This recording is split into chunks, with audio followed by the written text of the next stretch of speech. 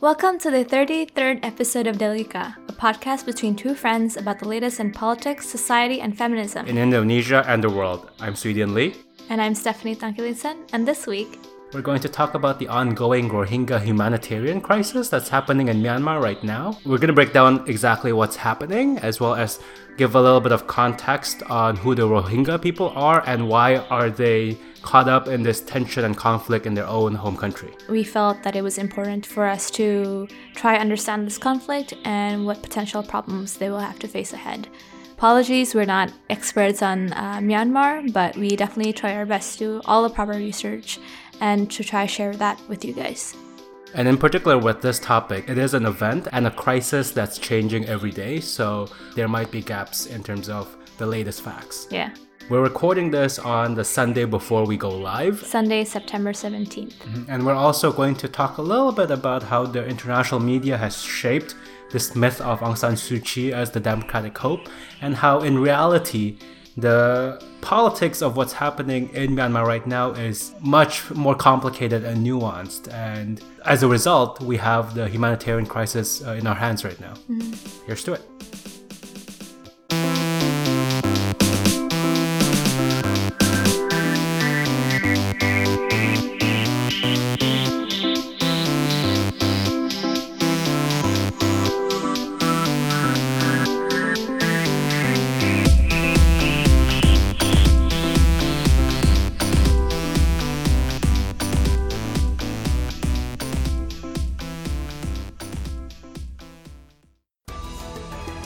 Catastrophic and completely unacceptable.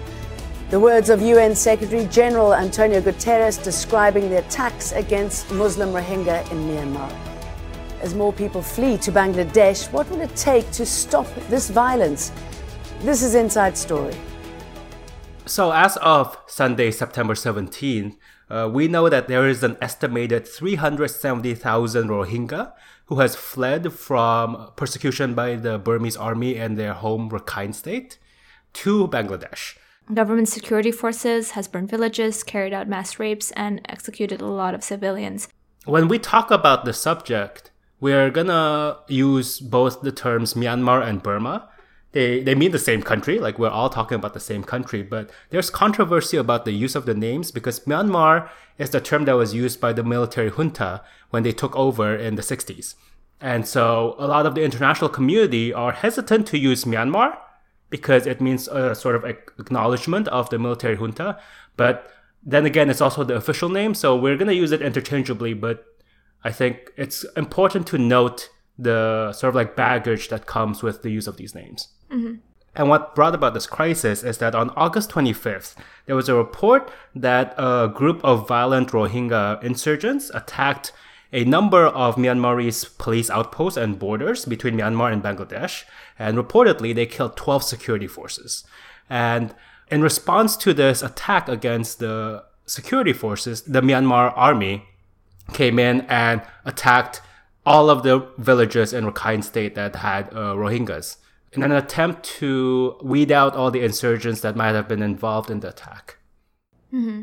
So basically, a big part of this entire international conflict is not only the displacement of people, the international attention has also really focused on Aung San Suu Kyi, who is a Nobel Prize winner for peace, who has been a vocal advocate for democracy in Myanmar. And she's currently the state counselor of Myanmar, which is a position that was specifically created for her. It's almost like a prime minister position because she's barred constitutionally from running as president and actually having control of the army. So the current president created this position for Aung San Suu Kyi so that she can have some kind of power for the sake of Burmese democracy, right? Yeah. So one is the people of Myanmar has not spoken out against the persecution of Rohingya people, or even in general, they just have such an antipathy. And I think this is a big part of the basis why Suu Kyi hasn't really come out against the military persecution. So even though she's facing a lot of international criticism, she knows, and people really underestimate the fact that she's pretty powerless to do anything against the military. She thinks that, like, okay, if I speak out against the military, I will lose popularity within my base and basically won't accomplish anything except having the international community be okay with me. and not exile me from the UN meetings, right? So there's that political aspect of her response. And actually a big part of the hate-mongering is being done by Buddhist monks. In particular, one of the leaders of the hardline Muslim group Mabata translates to Patriotic Association of Myanmar, and his name is Ashin Wirantu. This organization has been banned by Suu Kyi's government in July 2017 because the government tried to crack down on hate speech. So Wirantu, who wears, all of the monk garb and you would think that is promoting peace, has actually made very controversial speeches promoting violence against Muslims, saying that you can be full of kindness and love, but you cannot sleep to a mad dog. If we are weak, our country will become Muslim. So he's really propagating this idea that the Rohingya people will take over Myanmar and change the entire country's genetic and religious makeup. But this is patently untrue because Rohingya people are very much a minority within Myanmar itself. According to various reports, there's only 2 to 5% that is Rohingya. Like, there's no way that they can spawn, quote unquote, spawn, in a way that will be threatening to the Buddhist majority. In that, it's just really strange to me how a country's people can hate one particular minority so much that's very powerless, right? Because unlike Chinese Indonesians, I can see why people would resent Chinese Indonesians if they believe in this inequality myth. But why would you hate people who are very much powerless? You refuse to educate them. You refuse to give them healthcare. You refuse to give them any means of support. So why would you hate someone that you have given basically nothing for?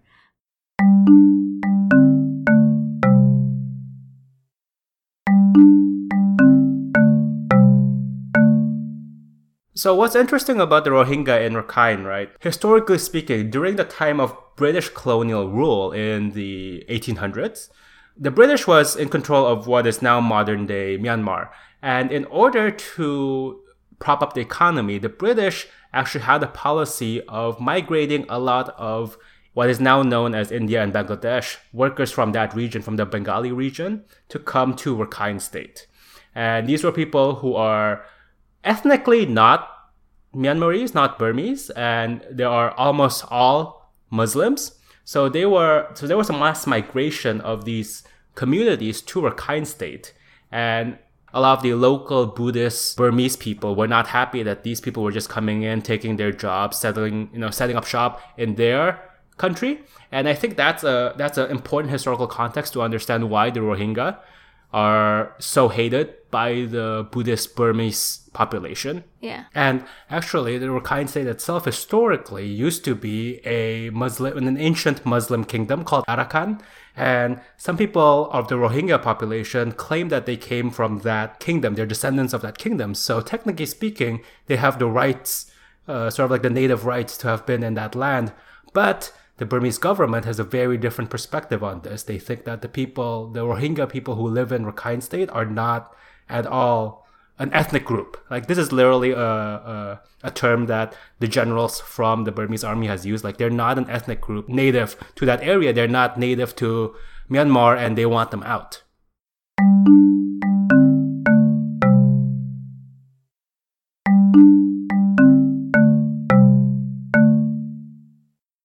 In order to understand why people are so pissed off that Aung San Suu Kyi is not the democratic hope that they have hoped for, we gotta talk about her background. Like, who is this lady? So why are people so disappointed in her, and what has led to this? She is the daughter of General Aung San, who is Myanmar's independence hero. So a very revered and highly respected figure. Mm-hmm. So by virtue of being his daughter, by the time she was born, she was already very respected.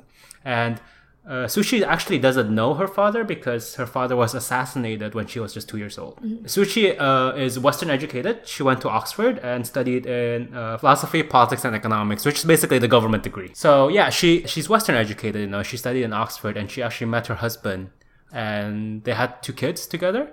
And so she lived a good portion of her life abroad.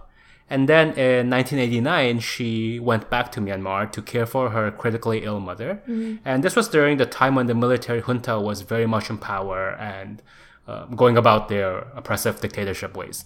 So Aung San Suu Kyi, who was part of the National League of Democracy, that's the party she's in, she started to organize these nonviolent protests and rallies, sort of modeled after what Gandhi and Martin Luther King Jr. has done. So she was very much a proponent of nonviolence in fighting against the dictatorship.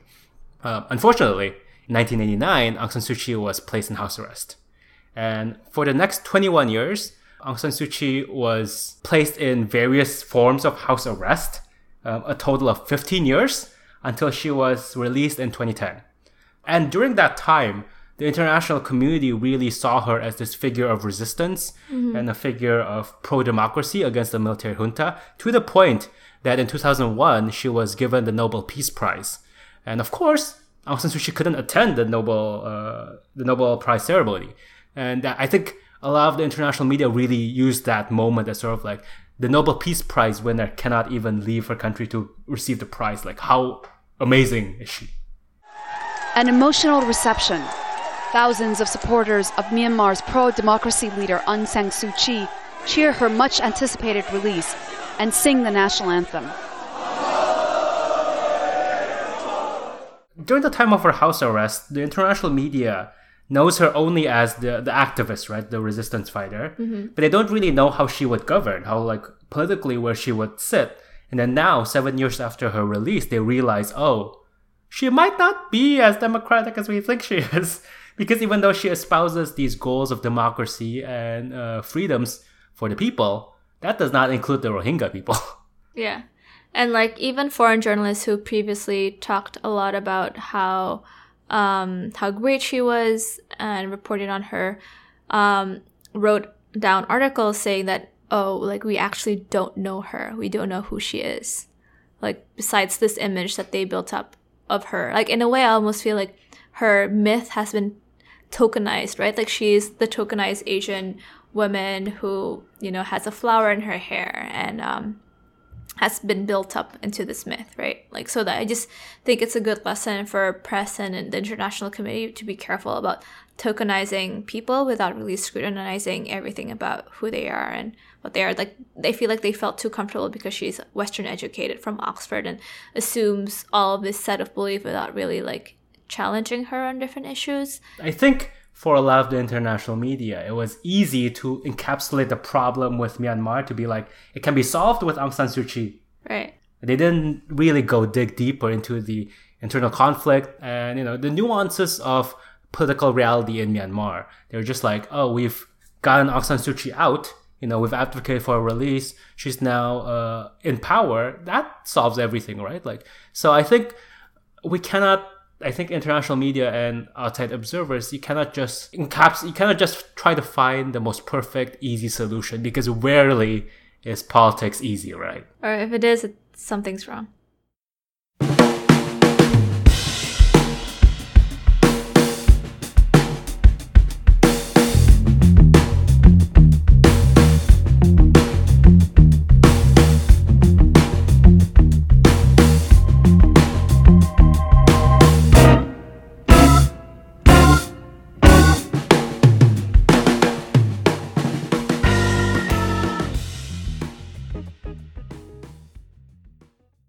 So we know that the Rohingya has been persecuted by the Burmese military over the decades, right? Like, this is not the first time they've been persecuted. But their situation politically is also not great because, guess what? They don't have any citizenship rights. So basically, in 1982, there was a new citizenship law that was passed, which rendered Rohingya stateless. Like, they can't have an ID for like a passport or anything like that. Under the law, Rohingya are not recognized as one of the country's 135 ethnic groups. And the Rohingya is the only ethnic group that is Muslim. Yeah, so that's like a big part of it. Right?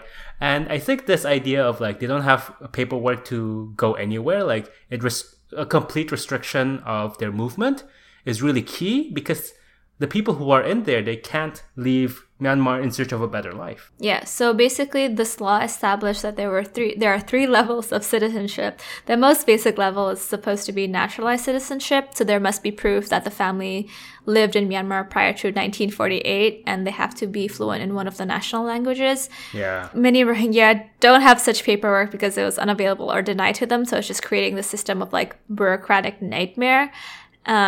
And because of this law, they lost their rights to study, work, travel, marry, practice their religion, and access health services. They can't vote, and they have to go, even if they try, they have to go through like a lot of citizenship hoops, such that actually, from a report from Al Jazeera said that so far, only around 400 Rohingya has passed this citizenship out of 1 test, million. and like out of 1 million. So that just shows you how impossible this is. And one of the things that they have to do if they really do want to get citizenship is that they have to kind of like renege their status as Rohingya. Because Rohingya is a term that is ancient in terms of its roots. It means the inhabitants of the Rohang region, which is an old name for the Arakan state. So this is a name that the people themselves, the Rohingya people themselves, have chosen for themselves, right? They self-identify as Rohingya, and the international community call them Rohingya. But the Burmese government does not acknowledge this term. They call them, and this is a pejorative term in Myanmar, they call them Bengali, because it's in a way saying like, you're not Burmese, you're not Myanmarese, like you're from a different country, from a different region entirely, right? Right. To the point where, okay, so we actually try to research how to pronounce a lot of things before this episode. And we're trying to find someone from Myanmar saying Rohingya. And as much as we tried, and we watched a lot of videos about this, of interviews with Suu Kyi, talking about the Rohingya, and she never says the word. Like, this is part of, like, taking away that identity, right? Like, this is clearly a big problem. She refers to them as Muslims or them, you know? Like, a very strategic way of not saying their identity. I mean, it's kind of crazy, right? Like, the systematic disenfranchisement of these people, like, from the violence, like the physical violence, to the political violence in a way, but also like all these cultural things where you really cannot be in any way associated with this community if you want to function in Burma. Like, that is such a deep level of disenfranchisement that it's kind of crazy to think that it's perpetuated by the so-called democracy. It's kind of crazy to think that this government is a democracy. Are they really democratic though? If Suu Kyi doesn't have control over the military and just like people don't have access to a lot of things, are they really a democracy? I don't know. I think I really feel for these people because in a way, they're really being denied citizenship in the most fundamental way, right? Like, these people are not being acknowledged as Myanmar citizens, even though they've lived there for generations, right? Like, even if you're going to take a less charitable view and, you know, discounting all the fact that they've lived here for hundreds and hundreds of years, like even some people said from the Silk Road times, right? Oh, these people only came in 1851. Like, 1851 was like around 180 years ago. That's a long time to be in a country that doesn't acknowledge you, where you've grown up to live all of your life. And it's astounding to see that there's not much civil society in Myanmar who are rising up against this. This is like a lot of international pressure that's been like hounding Myanmar. And that's a really important thing to consider about this crisis, right? Like, the local population in Burma has no sympathy for the Rohingya. They're of the same opinion as the army, in the sense like you need to have a hard line against them. Otherwise, they're going to take over. Like, they're going to spread Islam and take over Buddhism. And a lot of international media has dubbed them the most persecuted minority group in the world. Because although this current conflict is really heinous and horrendous, this is not the first time that the Rohingya has fled Myanmar. Yeah. We're thinking about, like, supposedly after Aung San Suu Kyi was released in 2010 from her house arrest, that this is going to be the dawn of a new democracy in Myanmar.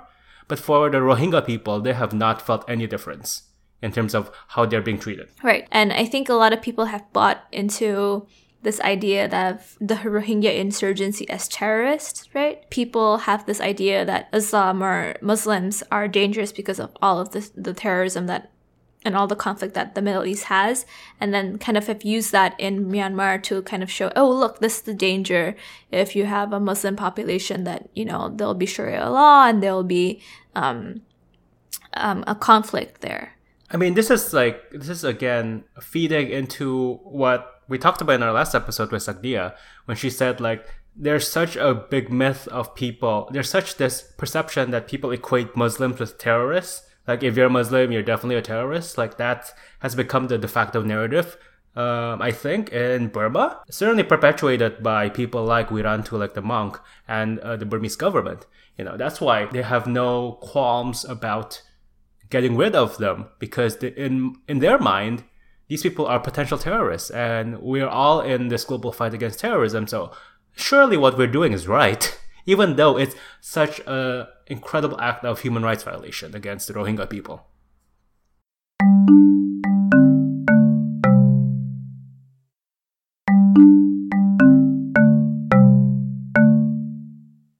A lot of governments, a lot of international organizations like the UN has come out and has labeled this crisis as, like, some people have said it's genocide, some people have said it's ethnic cleansing. They do not shy away from the huge humanitarian impact that's happening here. And these are all words that obviously Suu Kyi and the Burmese government and the Burmese army are not willing to use to describe what's happening. Some people in the Burmese government has said, like, even if they come back, we don't want them back. Right. So a lot of the international response is like, how do you resolve this? Like, not only how do we resolve the humanitarian crisis, how we're going to take care of the people who have fled, but when the time comes for them to go back to Myanmar, like, can we even morally send them back without some sort of resolution with Suu Kyi and the Burmese government to make sure that when they go back, they have rights, or they have some semblance of, like, security for their well-being. Neither me or Steph are Muslim. Yeah. But we both sympathize and empathize with a lot of the Rohingya people, and I think this is not a question about religion in a way, right? Mm-hmm. This is a question. Humanitarian. Yeah, it's a humanitarian crisis. It's about human rights. It's about claims of genocide and ethnic cleansing on the part of the Burmese government. Like, we need to understand that what's happening right now is that almost 500,000 people are rendered stateless and are threatened every single day for their lives and their futures. Yeah. It's a complicated issue. But it's certainly an issue that's worth talking about.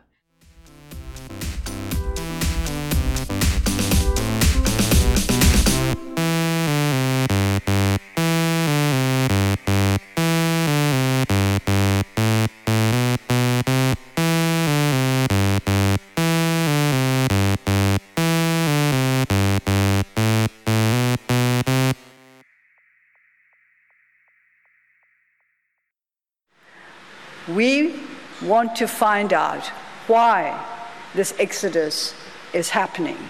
We would like to talk to those who have fled as well as to those who have stayed. I think it is very little known that the great majority of Muslims in the Rakhine State have not joined the exodus. More than 50% of the villages of Muslims are intact. They are as they were before the attacks took place. And we would like to know why. This is what I think we have to work towards. Not just looking at the problems, but also looking at those areas where there are no problems. And that was Aung San Suu Kyi in a speech she gave just yesterday on September 19th, where for the first time she publicly addressed the crisis that's happening in Rakhine State. Unfortunately, as you can hear, she and the Burmese government still refuses to acknowledge the plight of the Rohingya people and the atrocities that are happening to them day by day. And as of publishing this episode on September 20th, more than 400,000 Rohingya has fled Rakhine State in Myanmar. So this is tangentially related to the Rohingya. So while we were recording this weekend, the Jakarta Legal Aid Institute, which in the past has helped the Rohingya refugees in Indonesia gain legal status in Indonesia and find aid, was actually under attack. What happened was they were having a seminar which invited academics, former victims of the 1965 genocide, along with other activities, when the police initially tried to shut down their events, saying they don't have the right permits. And then the mob came, basically putting everyone in the building at siege. A few of my friends was there, and it was a very horrifying time for a lot of us because we were all just so concerned about our friends who are there, and it's really scary what's happening in our own country right now. We hear reports of people yelling and screaming like, kill the Communist Party, kill the communists, basically. And basically trying to say that the people who are having the seminar and having these events at the Legal Aid Institute are all communists and therefore deserve to be exterminated, essentially. They were throwing rocks. They had hot water thermoses ready and they poured it on police who were trying to keep the peace.